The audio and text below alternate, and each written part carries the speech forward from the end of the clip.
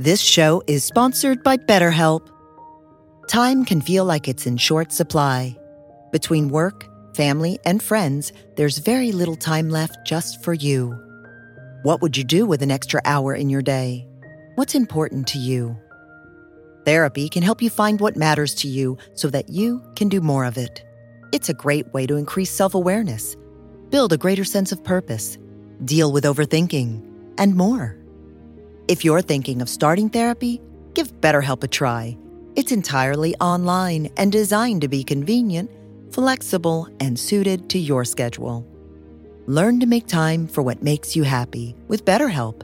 Visit BetterHelp.com/BeHereNow today to get 10% off your first month. That's BetterHelp, HELP.com/BeHereNow.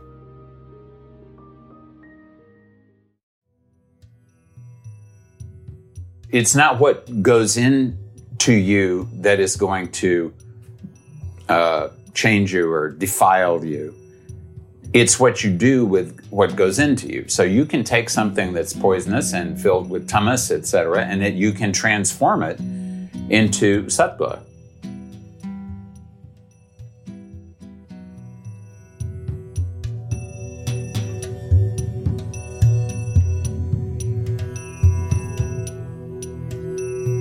Welcome to Living with Reality, a podcast featuring archived teachings and modern conversations with Dr. Robert Svoboda, brought to you by the Be Here Now Network.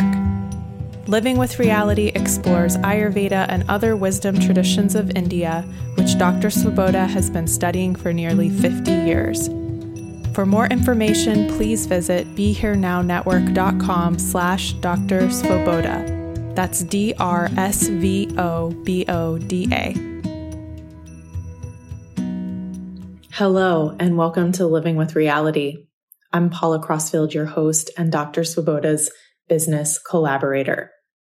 Today, I have a very special episode for you featuring a conversation with Dr. Frederick Smith about Vimalananda, who so many of you have grown to know and love through Dr. Robert Svoboda's Agora books. This conversation is important because Fred Smith is one of the people who Dr. Robert Svoboda sat with in Vimalananda's presence, who knew Vimalananda for many years. And so having a conversation with Dr. Smith would be the perfect kind of conversation to get you to understand what it was like to be in his presence. And it is particularly notable because this month of December, we're in 2023, this is the 40-year anniversary of Vimalananda's death. So it is the perfect time to revisit some of these stories. And I want to tell you a little bit about Dr. Smith, who is a former professor at the University of Iowa. And he is particularly trained in the study of Sanskrit literature. He lived in India for 16 years, and he's written a book called The Self-Possessed, which is a study of possession in India, which I highly recommend, and I know that Dr. Svoboda also highly recommends if you're interested in the topic of possession. So Dr. Smith has a long history with India and continues to visit there a lot. And I think you'll enjoy these stories. I act as a sort of moderator here, but I will tell you that was only because the two of them didn't know where to start and they asked me to do that. But I hope that what I have to ask helps facilitate the conversation in a good way and that you take away some good gems from this conversation. And of course, as always, if you want to learn with Dr. Robert, he has many courses on various topics from Tantra to Ayurveda to Jyotisha to the different deities like Ganesha and Hanuman and different practices you can use to work with these deities. All of that is available at Dr. Svoboda, DRSVOBODA.teachable.com. You go to the products or courses up in the right-hand corner, open it up, and you'll see everything that is currently available for sale. and you can go in there and learn more from him. Okay, so without further ado, here is this week's episode of the podcast. Hello, Dr. Fred Smith and Dr. Svoboda. Welcome. We're going to talk a little bit today about your first encounters with Vimalananda, your experience with Vimalananda. So maybe we can start there with how you first met Vimalananda and how Fred first met Vimalananda. Well, let me start with how I first met Fred, which was in Pune. I had just got there to be enrolled and study at the Ayurvedic College, and Fred was doing his master's degree in Sanskrit at Deccan College in Pune. And we were introduced by our friend Nandu Kumar Gujar, who eventually became Swami Gopalananda. It was after we were introduced by him that we started hanging out together. Yes, I also know that the person who taught philosophy at Pune University, who taught a class I was taking named Dr. Bhavisar, lived next door to Robert. And was the Sanskrit teacher at the Ayurveda College. Yes. So there were connections there. And I met Vimalananda in September of 75, and you met him? In maybe December of 79. December of 79, and I introduced Fred to him. Fred had gone back to the U.S. and then came back to India. Right. So what first impressed you? I know you've talked a little bit about this, Dr. Robert, but maybe Fred, you can share a little bit about what your first experience was like with Vimalananda, and you can share whatever insight you want to, too. Shall I speak? Please. Well, when I was taken to Sri Vimalananda, and I had, in the interim, Ravi had come back to the U.S., and his parents were living in Farmington, New Mexico, which is not terribly far by New Mexico standards to Santa Fe. And which is your birthplace? Which is my native place. Your hometown. And, my hometown. And we had gone up to the Rio Grande Gorge, just south of Taos, and we're sitting there, and he was telling me a lot about Vimalananda, and that gorge is a very amazing and sacred place by itself. And I thought, you know what, I need to meet Vimalananda. So when I got back to Pune towards the end of 1979, one of the first things we did was meet Sri Vimalananda. And my first meeting with him was at his apartment, at his abode. And we came in, and in this kind of dark corridor by the gate guardian, which was this kind of dissolute-looking, youngish Parsi guy with a T-shirt and a pair of shorts. And I thought, this is pretty nice. It looks like an old Mughal court or something like that.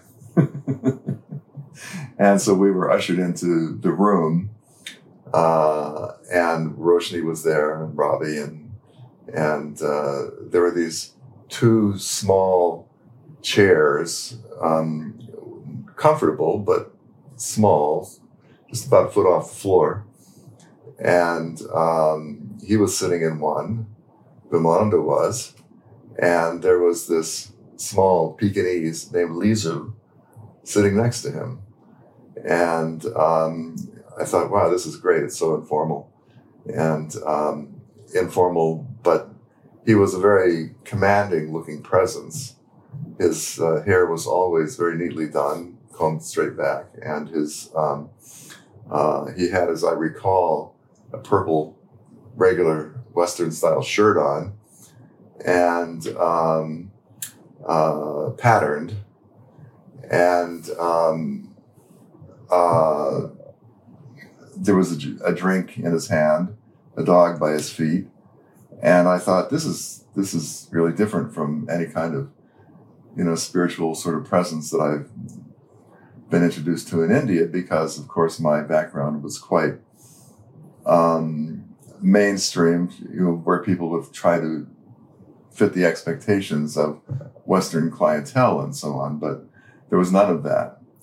So I was immediately relaxed, and we would sit on the floor, and, a few people would file in here and there, and there might have been a half a dozen people there after a while, and Vimalananda was taking questions. He was intermittently smoking, petting his dog. The dog would be in the lap sometimes. And we had a very nice chat and introduced ourselves. I introduced myself and Kathy, and we did good. It was a nice, memorable, relaxed occasion. And I thought, well, spirituality can come in all kinds of different sizes and shapes. And let's see how this goes. So was it like a satsang where you're asking spiritual questions? Oh, it could have been a bit of a satsang. There were people who were always asking him questions. But many of them would ask questions more about, is my truck going to be able to make it up the hill with now that it's overloaded, please help me out kind of thing? Exactly. This is the kind of question that most people want to know. People go to somebody with a spiritual reputation, and a person is expected to be a siddha of some kind or another. And in this case, they were right. And a siddha means somebody who was able to say and do things that were unusually prescient, let's say.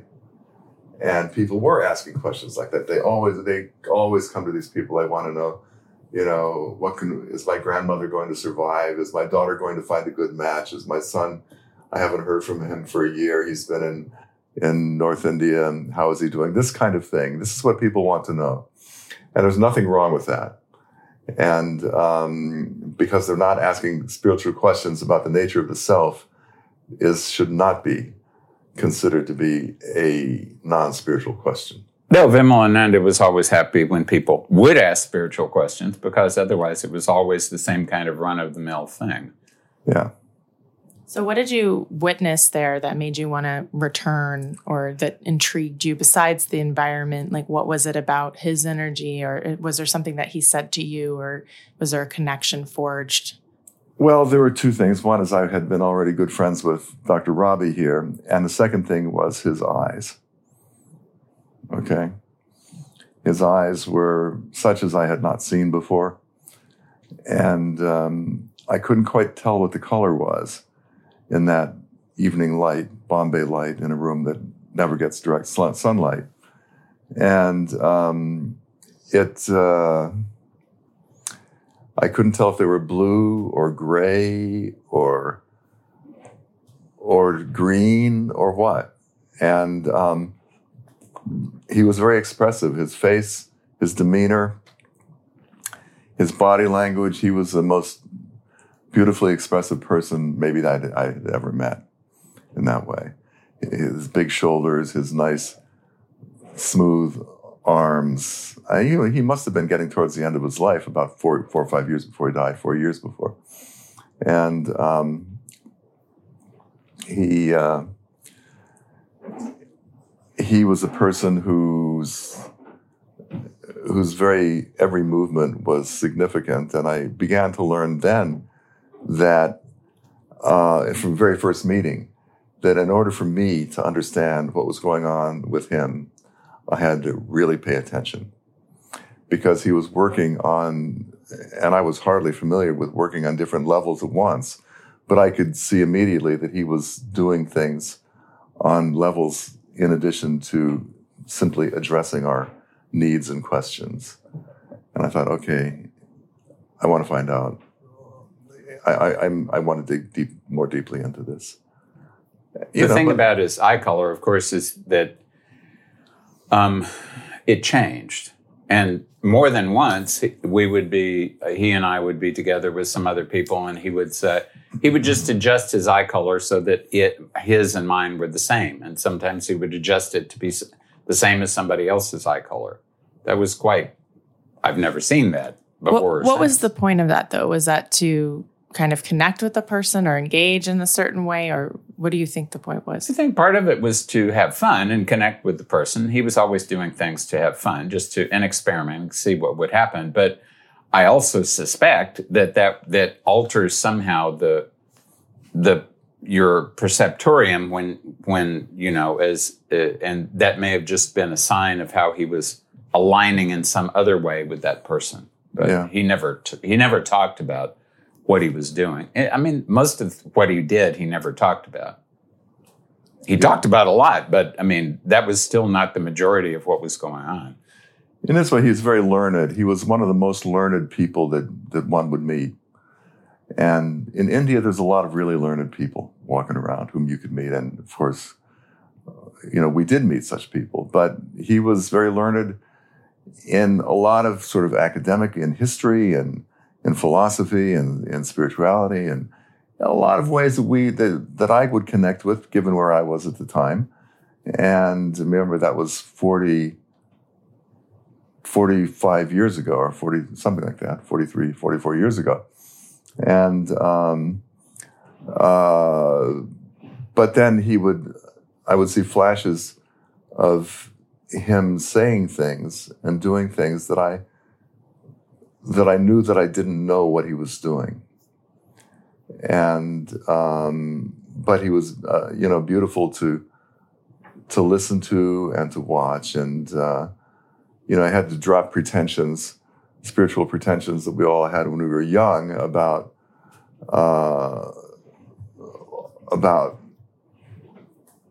say, smoking or other sorts of things that we were you're not allowed to do those things. You have to be you're not allowed to do these things. Yes. I mean, and what was his perspective, just to put a finer point on it? Well, I mean, his perspective was, it's not, and I think it's not what goes into you that is going to change you or defile you. It's what you do with what goes into you. So you can take something that's poisonous and filled with tamas, et cetera, and that you can transform it into sattva. I mean, he would say, for example, and this was back at a time when even in Bombay, many people were still cooking things on coal. And coal is very black and very dirty, and it takes a long time to get the coal started. Once it gets started, it is hard to put it out. So he would say, tamas is like this coal. It's going to remain, it's going to pollute you, it's going to pollute things around you until you ignite it. And it's going to take the more tamas you have, the more effort I'm paraphrasing here, the more effort it's going to take to ignite it. But once it's ignited, that tamas is going to keep it burning. So if this is the direction in which you are supposed to go, according to your own personal dharma, and you work hard, then it will give you, it can give you a lot more momentum than if you're just doing very mild and sattvic and conventional spiritual practices. We always watched what he was doing. For example, he would take us sometimes in Pune. He was in Pune for about 4 months of the year because the horse racing season for Bombay was in Pune, and during the rainy season, hot season, rainy season. And he would take us sometimes to a dinner place called the Hotel Dreamland. And the Dreamland was this very refined Gujarati thali that was endless. And they would serve you until you rolled out. You rolled out the door. Or were carted out. And everything there was extremely fine, extremely beautiful, extremely well done. And Vimalananda would encourage us to eat our fill, but you could see his eyes kind of narrowing when it got to certain dishes. And I thought, what's that about? And so I felt he would be looking at this dish. And I thought, okay, I better not eat that. But on the whole, he was a person of very refined taste and knew where to get things that were very refined, but he knew what the limits were. Even in a place like that. But of course, Robert has been in plenty more of those places with him. Maybe you can talk about some of the experiences that you've had, like shared experiences, stories.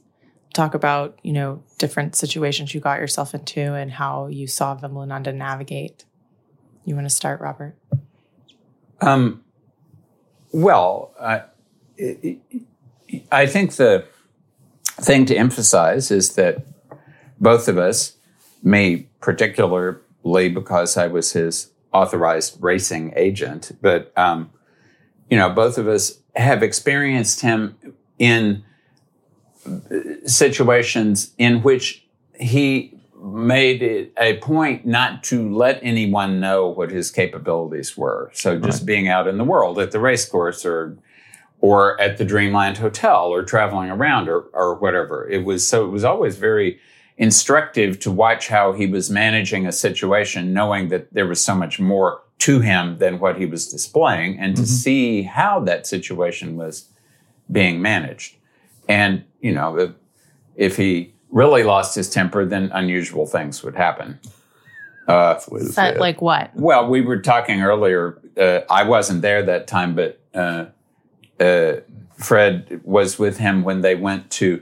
There's this very unusual temple outside Pune, near the city of Yavat, called Bhuleshwar. It was a fortified tantric monastery, and it's unusual in many ways, but. We used to go there, and I used to go there and do a certain thing to find out whether one of his horses would win or not. Which is in Agora 3, for people who are listening. And so there, once Fred had gone there with Dr. Banotra, who was a Ayurvedic doctor from Bombay. I'm a very prominent and affluent doctor. But please. Yes, so Dr. Banotra and I went there with Vimalananda and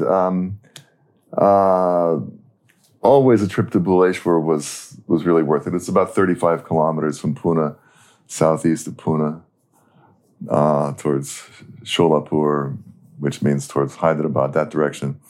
And it's up on a mountain, or a big hill. It's very prominent. You can see from the road several kilometers away that there's a temple up there, but almost nobody would go up there because it was really prominent in maybe the 500 years ago. It's really an old temple. And with all of this incredible imagery, with like a lot of reliefs from Mahabharata, from Ramayana, from tantric sources, all of these, I mean, it's one of a kind in that whole area. And it was a very powerful place. And Vimalananda had the capacity to kind of enliven the tantric forces at that place, to go in there with him. And by the time I knew him, he was already pushing up there in years. And for him to even walk up there from the parking was a little bit of an effort. And Dr. Bhanotra, I mean, unbelievably, it was Dr. Bhanotra actually ran out of gas, something which absolutely he should not have done. And the late Vimalananda was not happy about this. And because there we were stranded on the top of this place, 35 kilometers from Pune. And back then there was nothing there. There's more stuff around it now. So there you were. No one was around. There's nothing there. What are we going to do? Yeah, so Mr. Vimalananda, he reminded us of the story of a certain tantric whom he'd met who could piss into the gas tank and the car would go for another 100 kilometers. And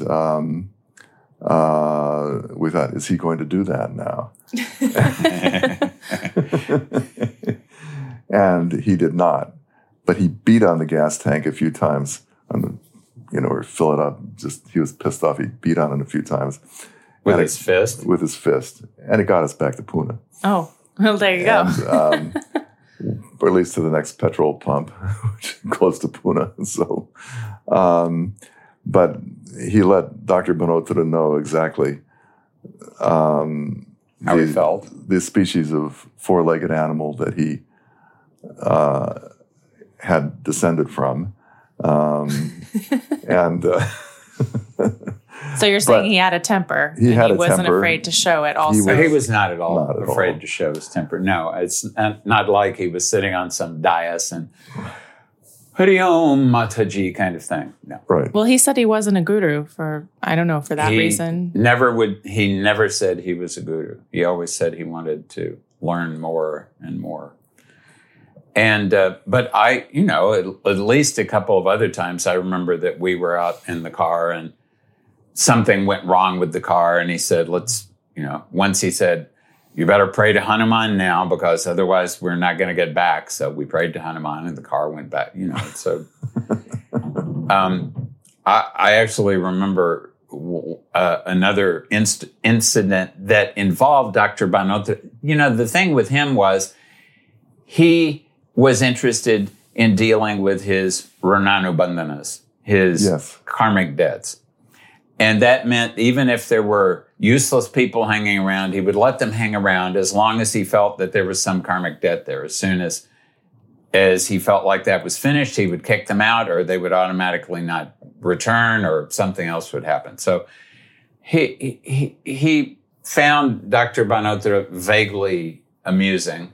And you're saying Vimalananda was most concerned with that, so he would let people hang around. Yes. Okay. So Vimalananda found Dr. Banotra modestly amusing, and he did make some decent medicine. So he would let Banotra hang around because he was delivering the medicine also. But this also required him to deal with situations that where he was making sure that because he wanted to continue working out his karmas with Dr. Banotra, that he, for example, had to keep him alive. So there was often we would go to, on Mahashivaratri, we'd go to some temple somewhere. So one Mahashivaratri, we were all going to a temple of Shiva outside Alandi, which is outside of Pune. And Fred and Vimalananda and somebody else were in one vehicle, and I and Dr. Banotra and his daughter were in another vehicle. And Dr. Banotra was very fond of high-end sweets. And so we had, 5 kilos of sweets or something with us. In the back behind, the two of them were sitting in the car, and they were back behind them, so kind of where their heads were next to the back windshield.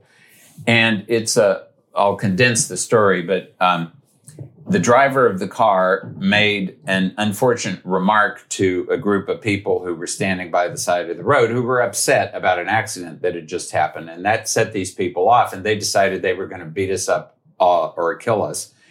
And which is not unusual in India. It's not overly unusual, but we were speeding down the road with no windshield left, and I had a few drops of blood from one cut on my ankle. Dr. Banotra and his daughter were covered in blood. Fortunately, they weren't damaged severely because a rock, the size of a watermelon, had come through the back windshield, but intersected with all of the sweets and therefore saved them somehow. Mm-hmm.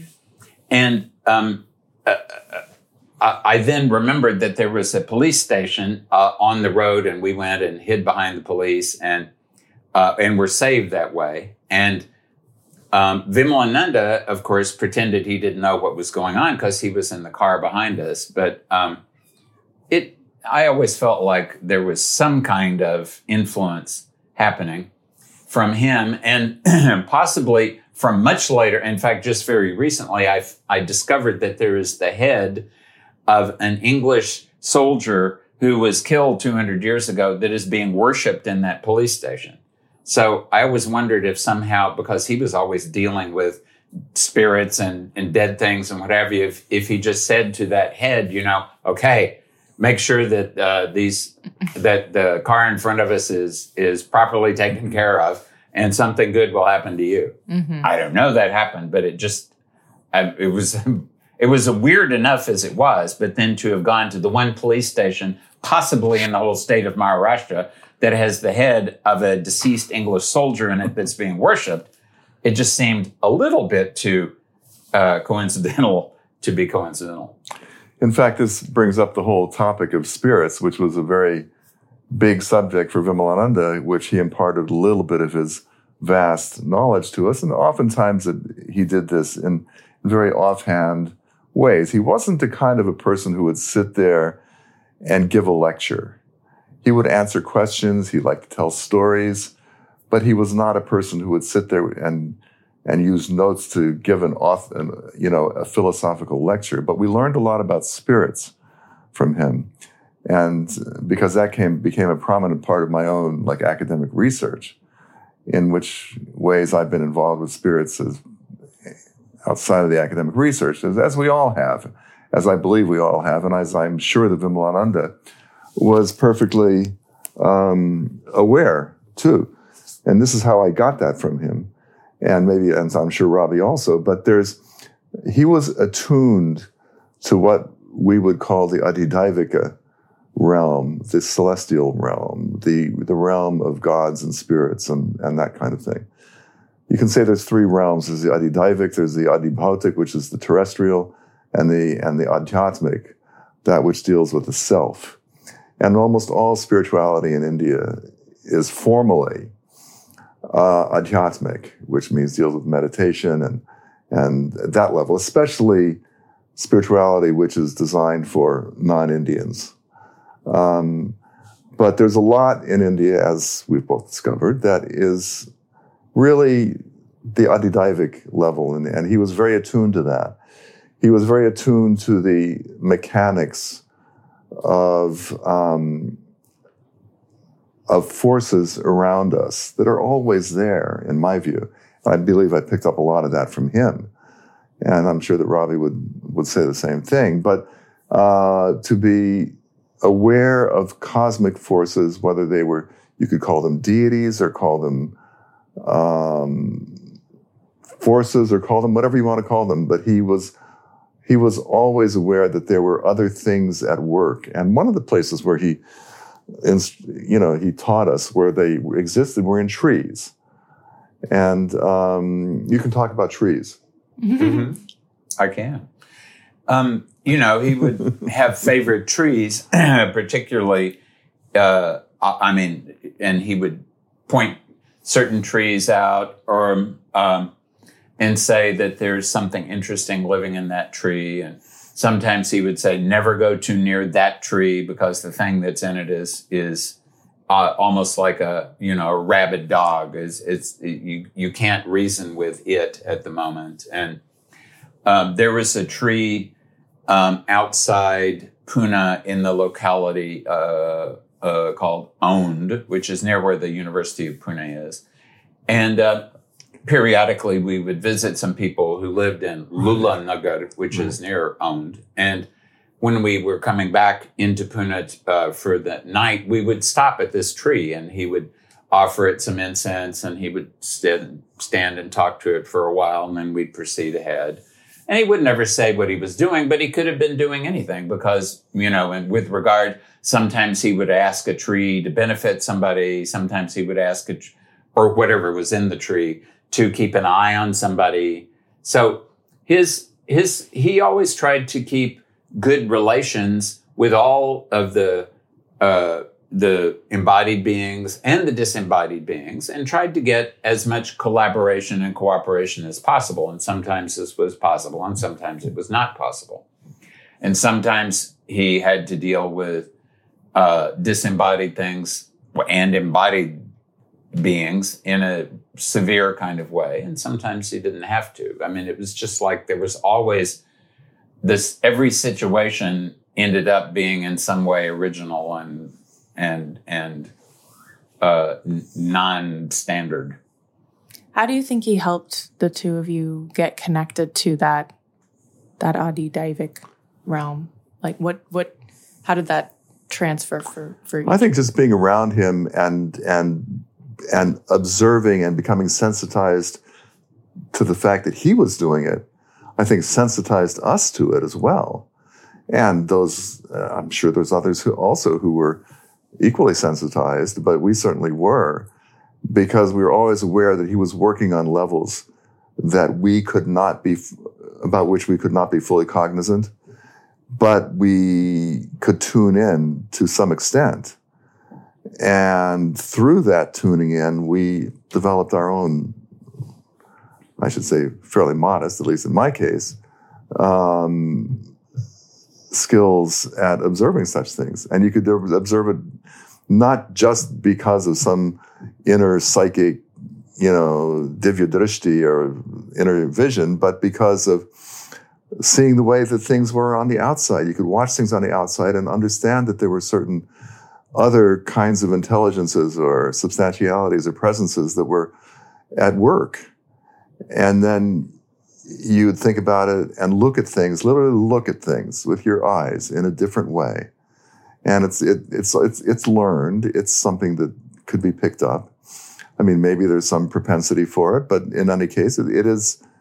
I mean, this was a way that he was teaching by just sensitizing us to use our own senses, really. What role does Homa play? But before I go to that, I'd like to make two comments. Number one is, it is really a matter of looking at the same, using and not just your physical eye, but the faculty of vision in a more subtle way, but looking at what you normally look at in a conventional way, one that's been, evolved over millions and hundreds of millions of years, but looking at things in a slightly different way. Sometimes if I need to do that, I have a book that I don't even know what they call it now, but it's like two-dimensional flat thing. And if you change the way you look at it, you will see that it appears to be three-dimensional. And that's really a similar kind of thing, except not using your physical eye, but you're just kind of readjusting the way you're looking at reality, and then suddenly you can see other things, number one. And number two, as Fred was saying, I think one thing that is characteristic that I found to be true when I'm doing yoga with somebody who is has been a student and practitioner for a lot longer than me, or Ayurveda, or Jyotish, or any of the other Vidyas. When you're around somebody who has a much more profound relationship to a particular Vidya that you do, than you do, but you have a relation with that Vidya, then during the period you're in that same general space as that other person and you're working with them, you will be able to perceive or do things that you can't do on your own otherwise, because the Vidya is able to embody herself in you better by virtue of you being in a satsanga with that person who has done much more work than you have. So it's also just the fact that he had done so much more sadhana and he had so much more experience with that world, that just being in his presence, just being in satsanga, allowed other people to perceive things, even temporarily, that they would never have been able to perceive on their own. And so Homa was a practice that he gave you to do, right? Yes. And so how did that also play in? Well, I mean, Fred here did his PhD dissertation on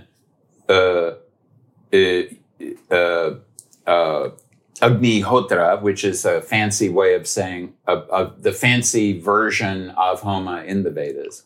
Homa is a general kind of word. I mean, you will definitely find people who say they are performing Homa, and other people would say that's not Homa at all. I mean, India is full of different opinions about things. But his philosophy was that the fire is a living being. The fire offers you, just as the first phrase in the Rig Veda says, Agnim ile purohitam. So Agni is the purohita, is the priest. The fire itself is the priest that connects you to the next world, that transmits your offerings to the next world. So if you want to be connected to the next world, having a relationship with fire is really utilitarian, because that's the thing that is connecting you to the next world. Yeah, and the whole verb there, ire, agnim ire purohitam, the verb is I adore, I love, I worship. It's all of that's connected up in that unusual Vedic verb. So there was a sense of connection like that. Let me get back to one other point about this.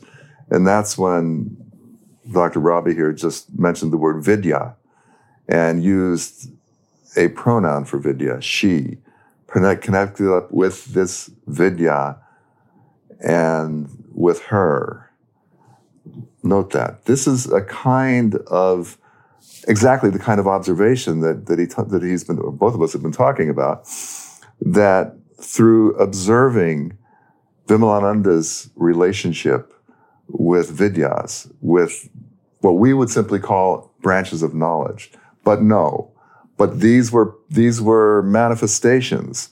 These were spirits in a way. These were living like a vidya, a branch of knowledge is not just a bunch of leafy old books on a floor, but these are living beings. This is the Adhidaivic way of seeing it, is seeing a branch of knowledge, a vidya, as a living being, and how it manifests, how it transmutes, how it's shaped, how it's formed. And Vimalananda was dropping these breadcrumbs, these clues constantly about that the entire universe was living, and there were living presences, and we might think about abstract entities that might just be nothings, just be pieces of floating debris out there. But for him, they were living beings, and that was kind of enculturating into us the sense of an Adhidaivic way of seeing the world. And there were a lot of things that could enhance that, including intoxicants, including homa, and any sadhana is there in order to nourish within us the Adhidaivika perspective. That's the way I saw Vimalananda, but you can. No, I think that's a very efficient and detailed way of looking at that reality. And it really, I mean, the point is very much that he was always, whether you were aware of it or not, he was always providing a perspective that he hoped you would pick up on, so that it would broaden your own perspective on reality. And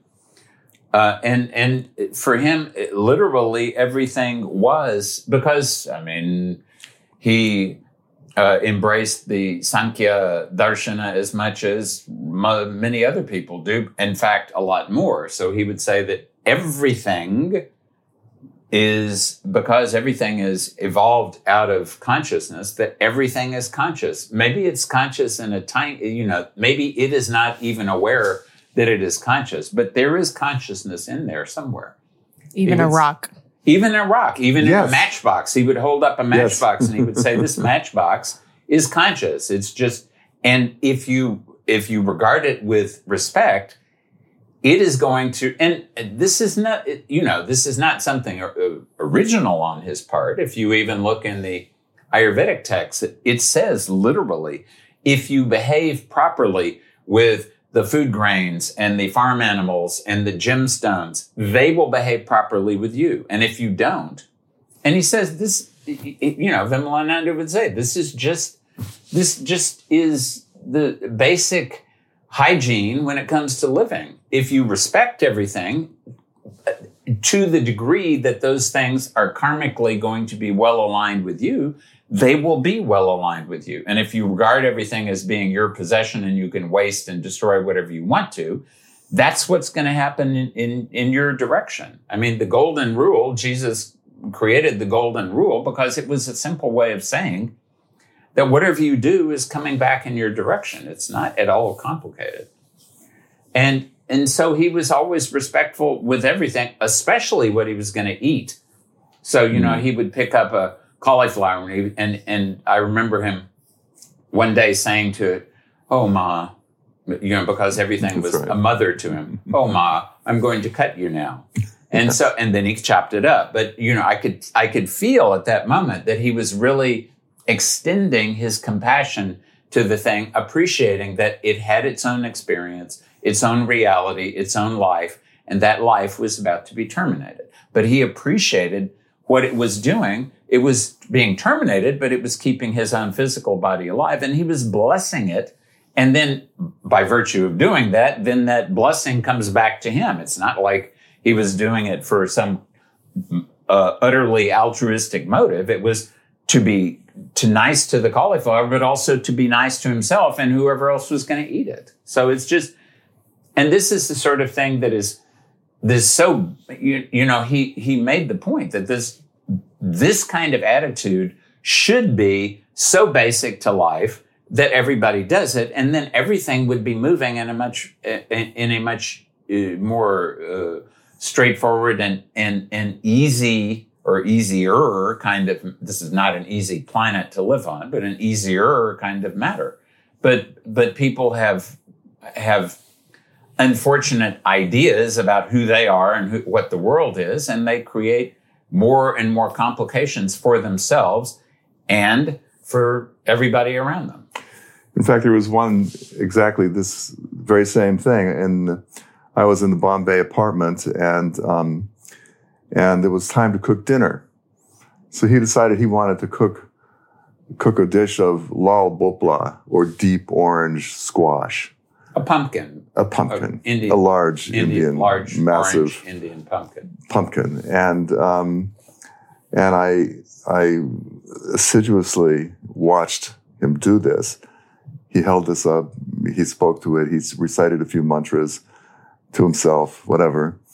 And he apologized, Jai Ma, all of this. And then he made this dish, and I watched very carefully everything he did.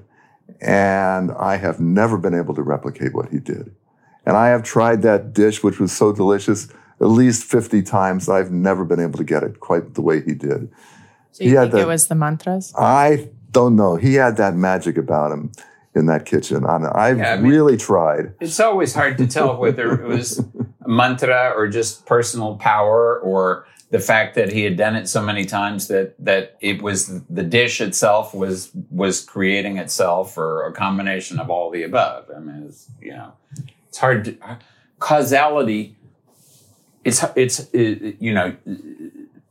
Single factor causality doesn't exist, and we try to find out what is the most important factor, when in fact sometimes there is no most important factor. In Ayurveda we call it yukti, bahu karana yogaja, something that is created from many different causes. Right. So when all the causes come together, and after a while, if you're doing this, it's just a matter of, you don't even have to make a lot of effort. You just you align yourself in a certain way, and things automatically happen. So, and that in itself is quite instructive. Because he had such a really fluid sense of nature around him, like in the kitchen that evening. I think all of this, in his case, added up to a kind of elegance. There was something just deeply elegant about him, about the way he moved, about the way he spoke, about the way he performed Homa. There was just an elegance because he was so connected up in both a conceptual and a detailed way with his surroundings. I was at the racetrack with him once. I don't think Robbie was there, but it was in Pune.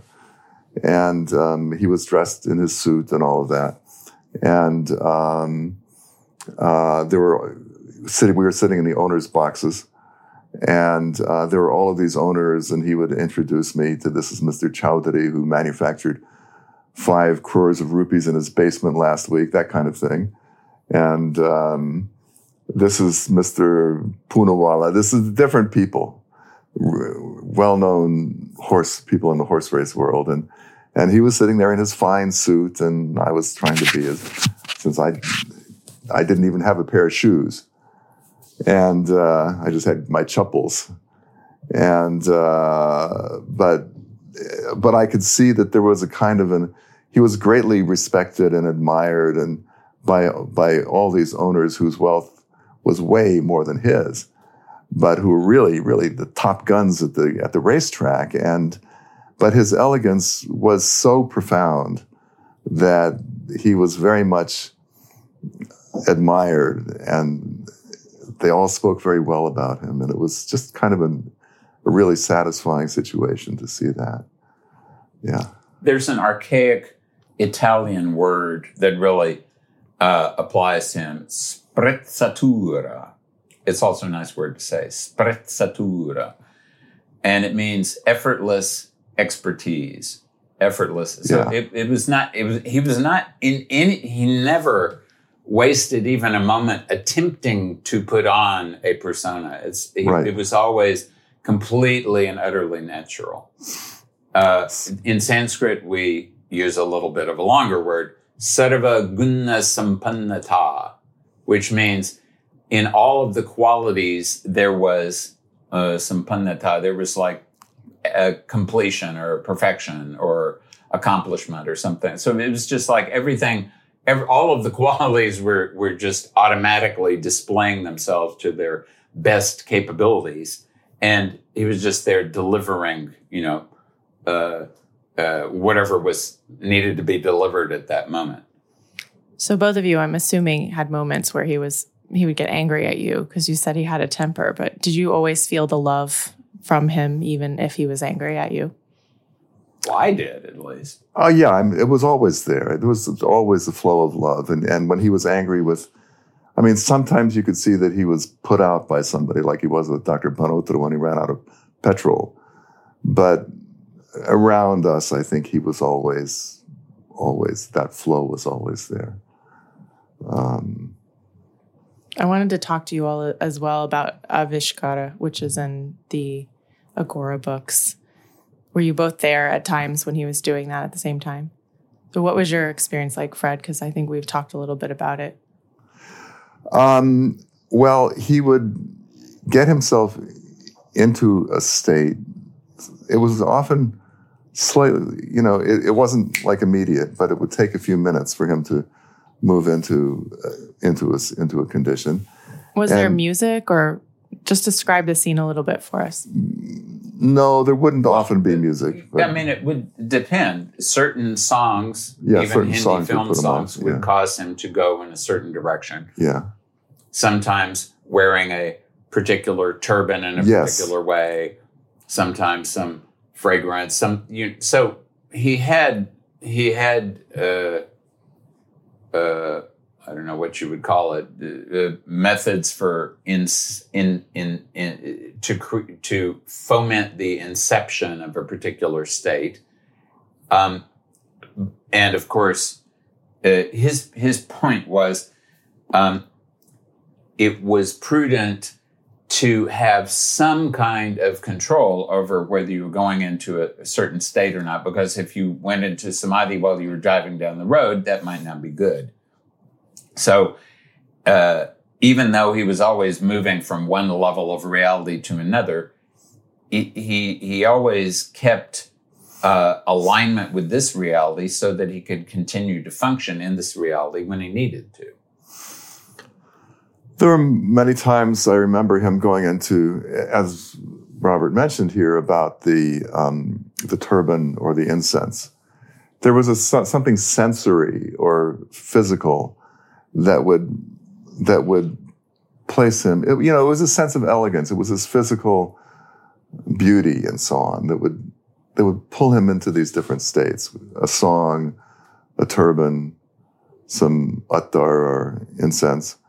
And he could sit there looking extremely regally.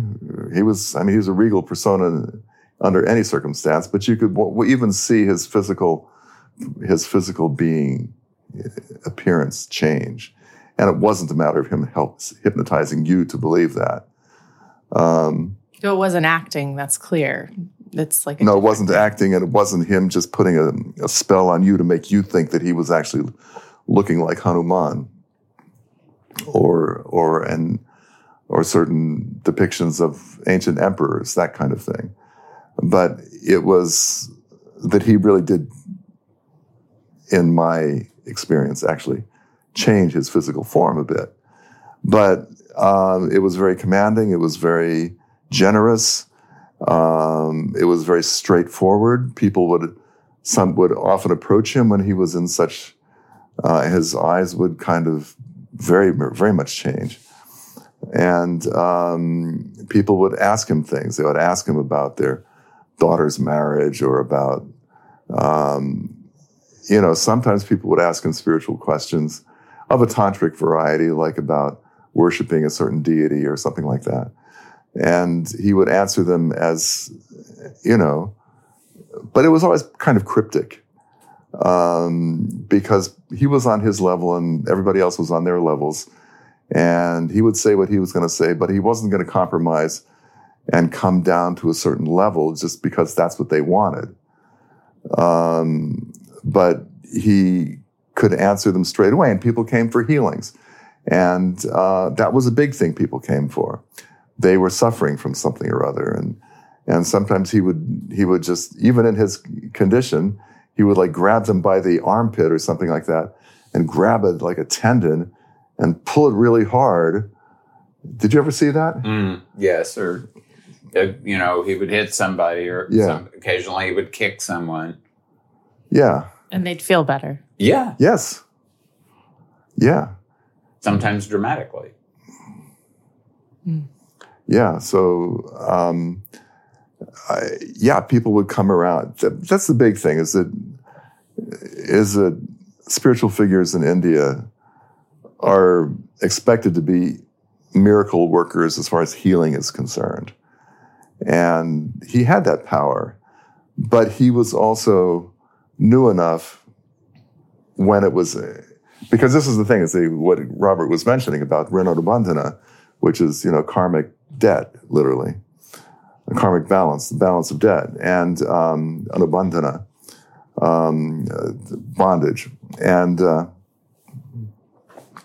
he knew who was there, whose healing would not afflict him, and whose he had to take on because of his own karmic relationship with that individual. So people would come in and he wouldn't attend to them at all, and they would be bummed out and say, oh, he's nothing but a fraud because he didn't heal me, as if I'm so important that I should be healed by him, Mm-hmm. And, but then there were certain people whom he felt a stronger relationship with that he would take on, or he would help, or he would give clues, or he would give cues, or he would prescribe certain medications. As often as not, in fact, more often than not, he would say, you take this or that or the other medication, the Ayurvedic or allopathic or homeopathic, whatever it was.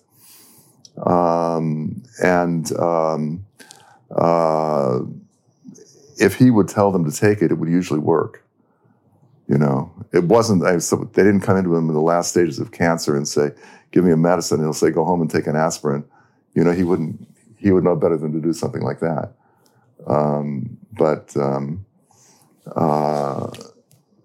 Because he was always measuring out Rinodabandhana. This was part of that Adhidaivic perspective, of the immediacy of a situation, the immediate spiritual, psychic, physical, daivic relationship. And he did that in the healing. And sometimes he would end up taking on things that people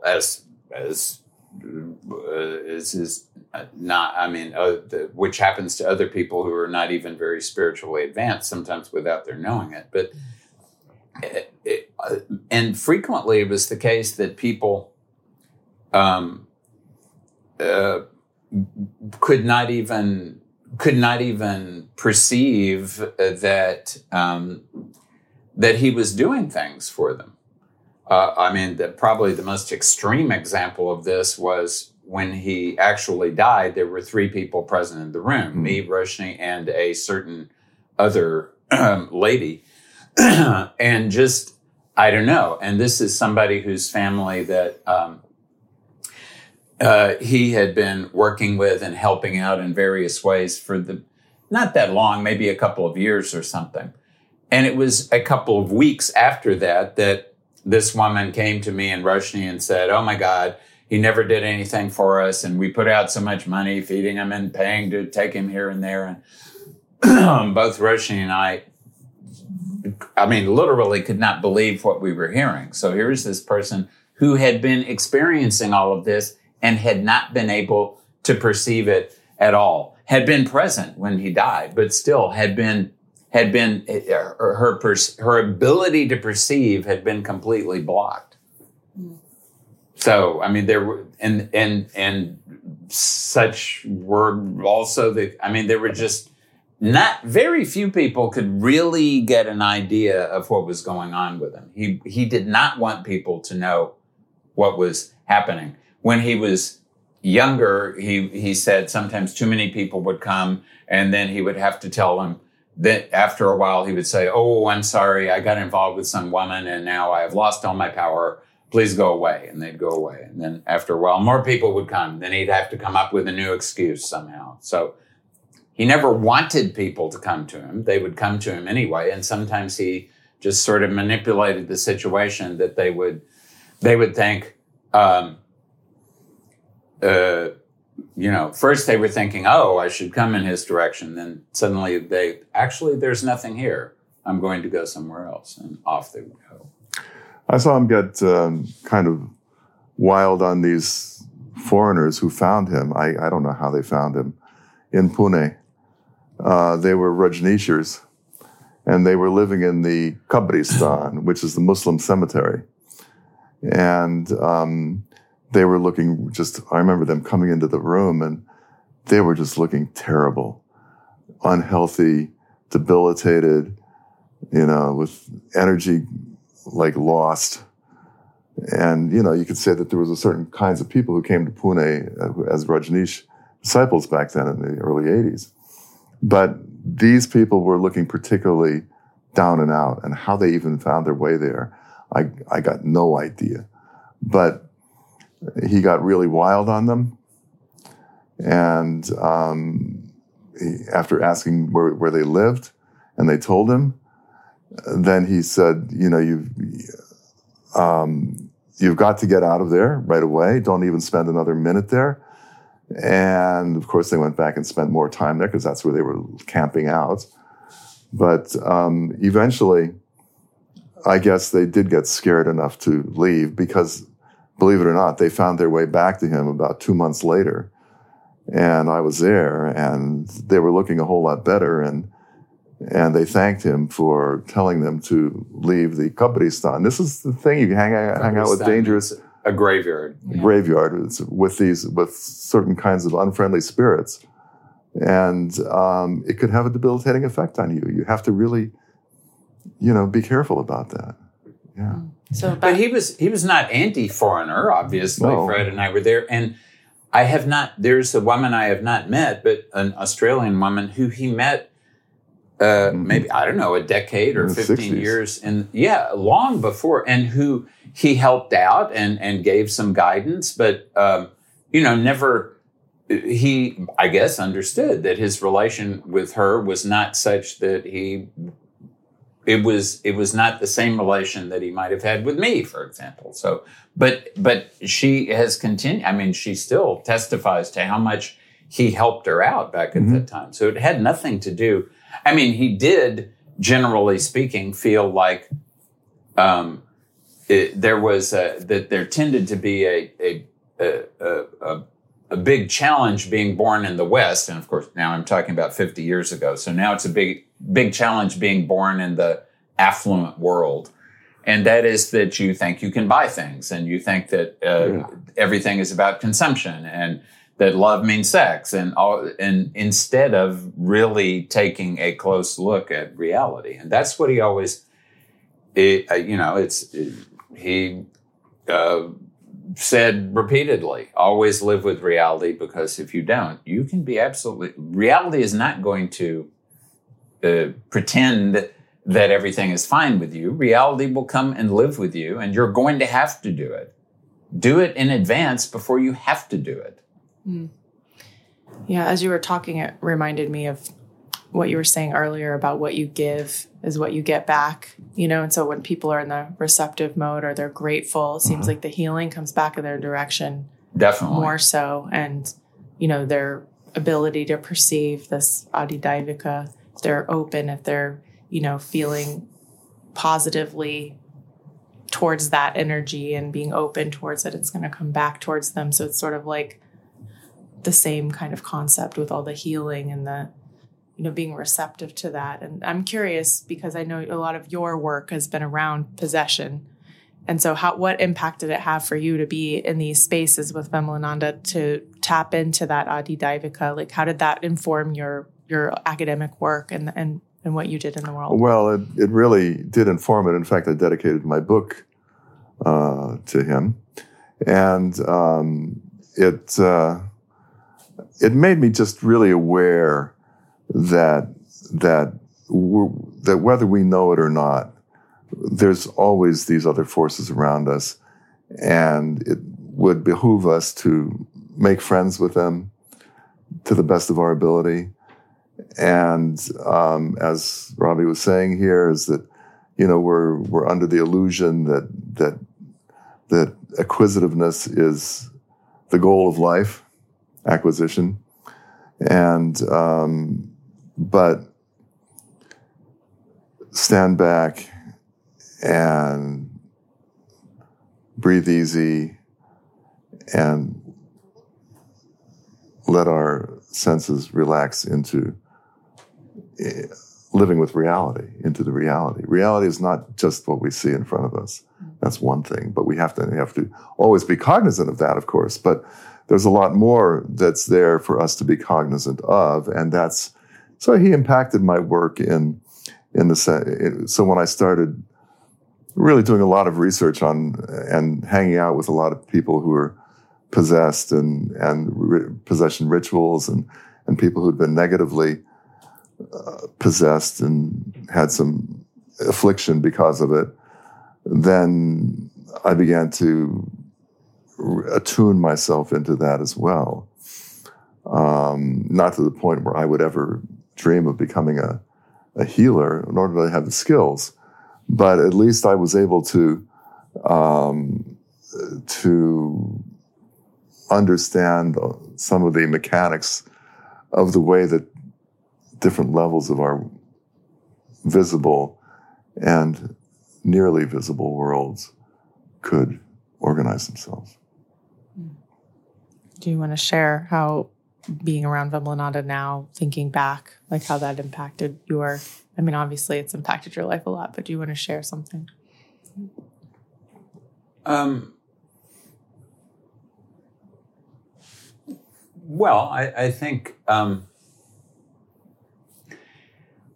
thing that it's hard to come up with one thing, but I think the thing that comes up to me right at the moment is that he always liked to say that Tantra was the science of personality. Mm-hmm. People think they have one personality. Actually, they have several personalities, and none of them really. Most people have no control over which personality is activated at any one moment. They're just being manipulated by their karmas, and so the idea is to unify your personality and to progressively transform it into another personality. And so when I was around him and he was in the flesh, automatically I could feel my own personality aligning with him, and there to a certain degree, and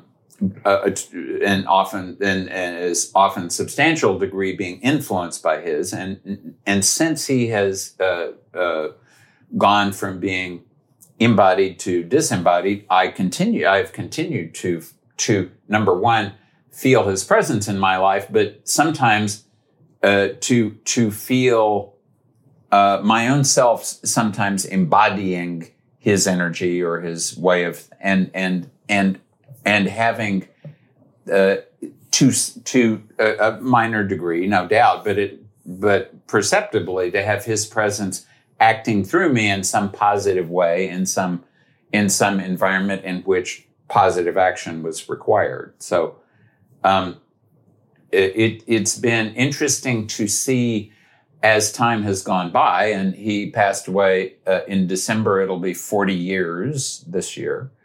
But it's been interesting to see how I have evolved, so it's been easier for me to act as a vehicle through which that his presence can have hopefully a beneficial effect in the world. Yeah, well said, well said. That's why our teachers are always acting through us. And if we try to prevent it, then we're just messing up what they're doing. We're messing up the teaching. But by welcoming that energy given to us by our teachers, it's a kind of a repayment, balancing out that Renata Bandhana in a way. We're doing the best we can. It may not be whatever it was that was given to us, but we're doing what we can. And he never claimed that he was noteworthy or important or anything. No, never. He always said, if I know anything, it is because of my gurus and because of Ma Smashantara. Right. I'm just acting as the vehicle for those things. So acting as a vehicle for him is acting as a vehicle for his gurus and for his deities. And those gurus were acting as a vehicle for their gurus. And I was fortunate. In fact, both Fred and I were fortunate to know his Diksha guru.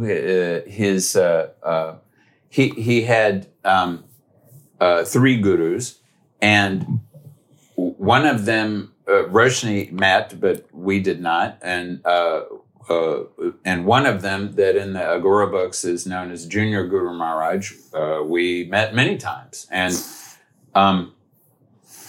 he was a very different person from Vimalananda. But it's obvious that there was that the reality of and that previous guru of Vimalananda's was also a guru of Junior Guru Maharaj. So there was a web of Renata Bandhana acting at a totally different level that was involved in facilitating certain forms of knowledge that have been transmitted from generation to generation to continue being transmitted. And what will happen now, we don't know, but at least there's the potential that some of that will be transmitted to some future generation.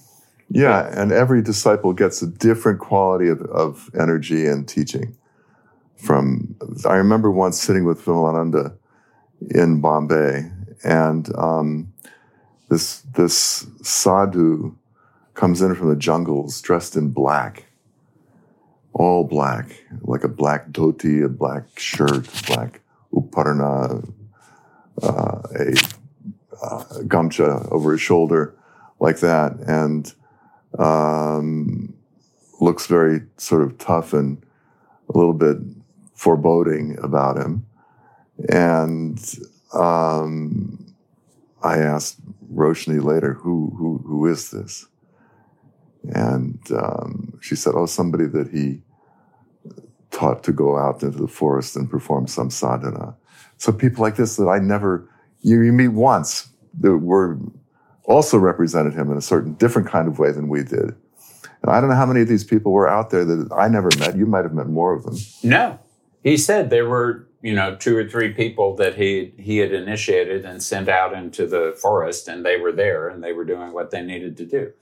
But most people he would not send out into the forest, because he said most people have Renata Bandhanas that need to be dealt with here. And he said to me more than once, I would love to send you out into the forest, but you have responsibilities in this world, and there's no use trying to run away from them because they will just catch up with you. So deal with them in this lifetime, and let's see what happens next time. In the same way, I expect the Guru Maharaj had many more disciples than we would ever have known about, and who would have been different characters, different personalities, different sets of karmas than Vimalananda. And this is the beauty of the Indian spiritual traditions, is that it does change from generation to generation. That the dynamism of all of these sampradayas or traditions lays in the fact that they're not replicated exactly from one generation to the next, but there's always some change going on, which is necessary because it's accounting for the thing that they don't account for in institutionalized religions, which is Rinanubandhana, which is a person's exact personality and the dynamic between teacher and disciple. They can account for this within some of these traditions like this. But so they're not just hammering some kind of Procrustean bed, hammering some doctrine into a person, But there's this is what keeping the traditions alive. Anyway, enough of that lecture. Yeah, Guru Maharaj Fred is one of the few people who have actually seen Guru Maharaj's certificate from the Archaeological Survey of India. And that said that this is to certify that Jatal Sadhu Rambiswamar Das was found. It didn't say in Samadhi, it just said was found during an excavation in Khurda Road Taluka of Puri district of Orissa State in the year, was it 1904? 1904. And this is something that doesn't happen so much anymore, but we know has happened. There are many stories of sadhus who have been sitting for centuries in Samadhi. Many people, including me, believe that Jnaneshwar Maharaj is still sitting in Samadhi after more than 700 years in Alandi. And but just because he was in Samadhi for 200 years does not mean his Rinanubandhanas have all gone away. He came out of Samadhi. That Guru Maharaj was found in the remains of this temple that had collapsed 200 years before. Somebody was brought from Puri, brought him down out of Samadhi, and then he was back in the stream of Rinanubandhana. So, the reality of what it means to be partly in the spiritual world and partly in this world is it's such a particular reality that as Fred says, it's modern simplified versions of spirituality just are not at all representative of what that reality actually is. I read a book just a few days ago about a man known as Baba Bhagawan Das Bodhisattva, who had an ashram in the 1960s in Matunga, which is a section of Bombay. He apparently was from the Punjab somewhere, or maybe Sindh, West Pakistan, supposedly. He'd come and ended up in Bombay. And he was the guru of Dr. Ramamurti Mishra, later known as Brahmananda Saraswati, who founded Ananda Ashram in Monroe, New York. And one of the things at the very end of the book that Dr. Mishra, I knew him, I met him several times. He had not taken sannyas at that time. He was still known as Dr. Mishra. And so one of the things that Dr. Mishra says at the end of this book that I think that is really, really, really, it encapsulates this in a certain way, is that God is omnipresent. God is everywhere. Call it God or providence or whatever you want to. And we human beings are not. We're very particular. But what we can do that God can't do is be particular and cosmic at the same time. And that's why the universe exists, so that we can go beyond what God is capable of. Now, of course, going what beyond is God is capable of, if you are able to do one good thing, there's always going to be some kind of cost for it. There's no free barbecue. So, when Rama or Krishna or Parashuram or anybody gets born into the world, they have to deal with karmas also. They have problems that they have to deal with. But they're dealing with them at the same time that they are connected into the cosmic reality of something that is beyond all manifestation. So it's the very fact of being able to exist and connect to that reality on this plane is something that is in that way superior to simply being disconnected from all manifestation. And so the basis of Indian spirituality for the past many thousands of years has been, we have the one and we have the many, and the one and the many are relating to one another.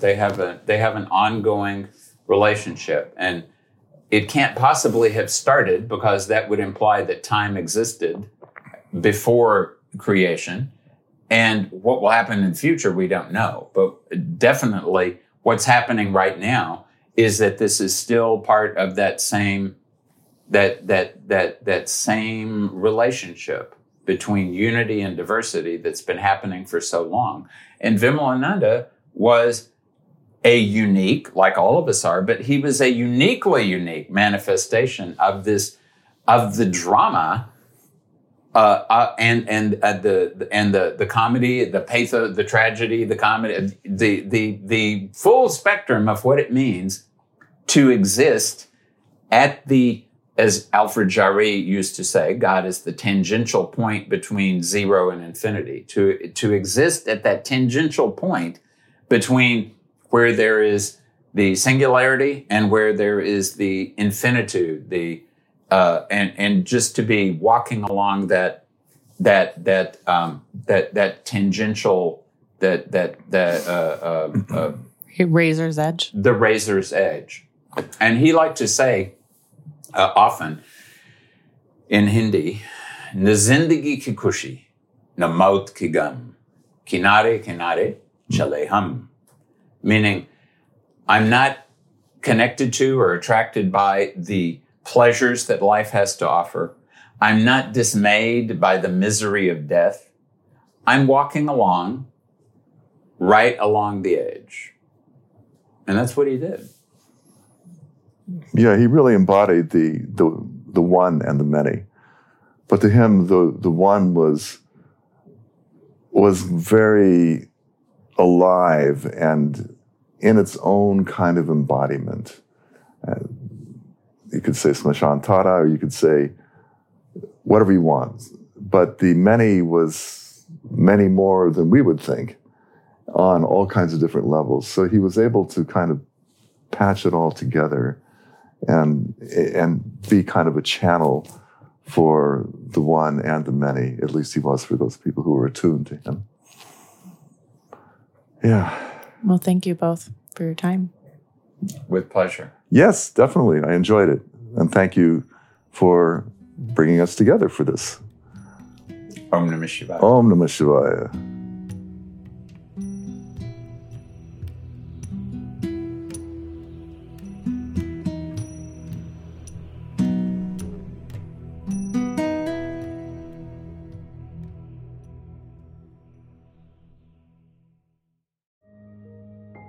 This show is sponsored by BetterHelp. Time can feel like it's in short supply.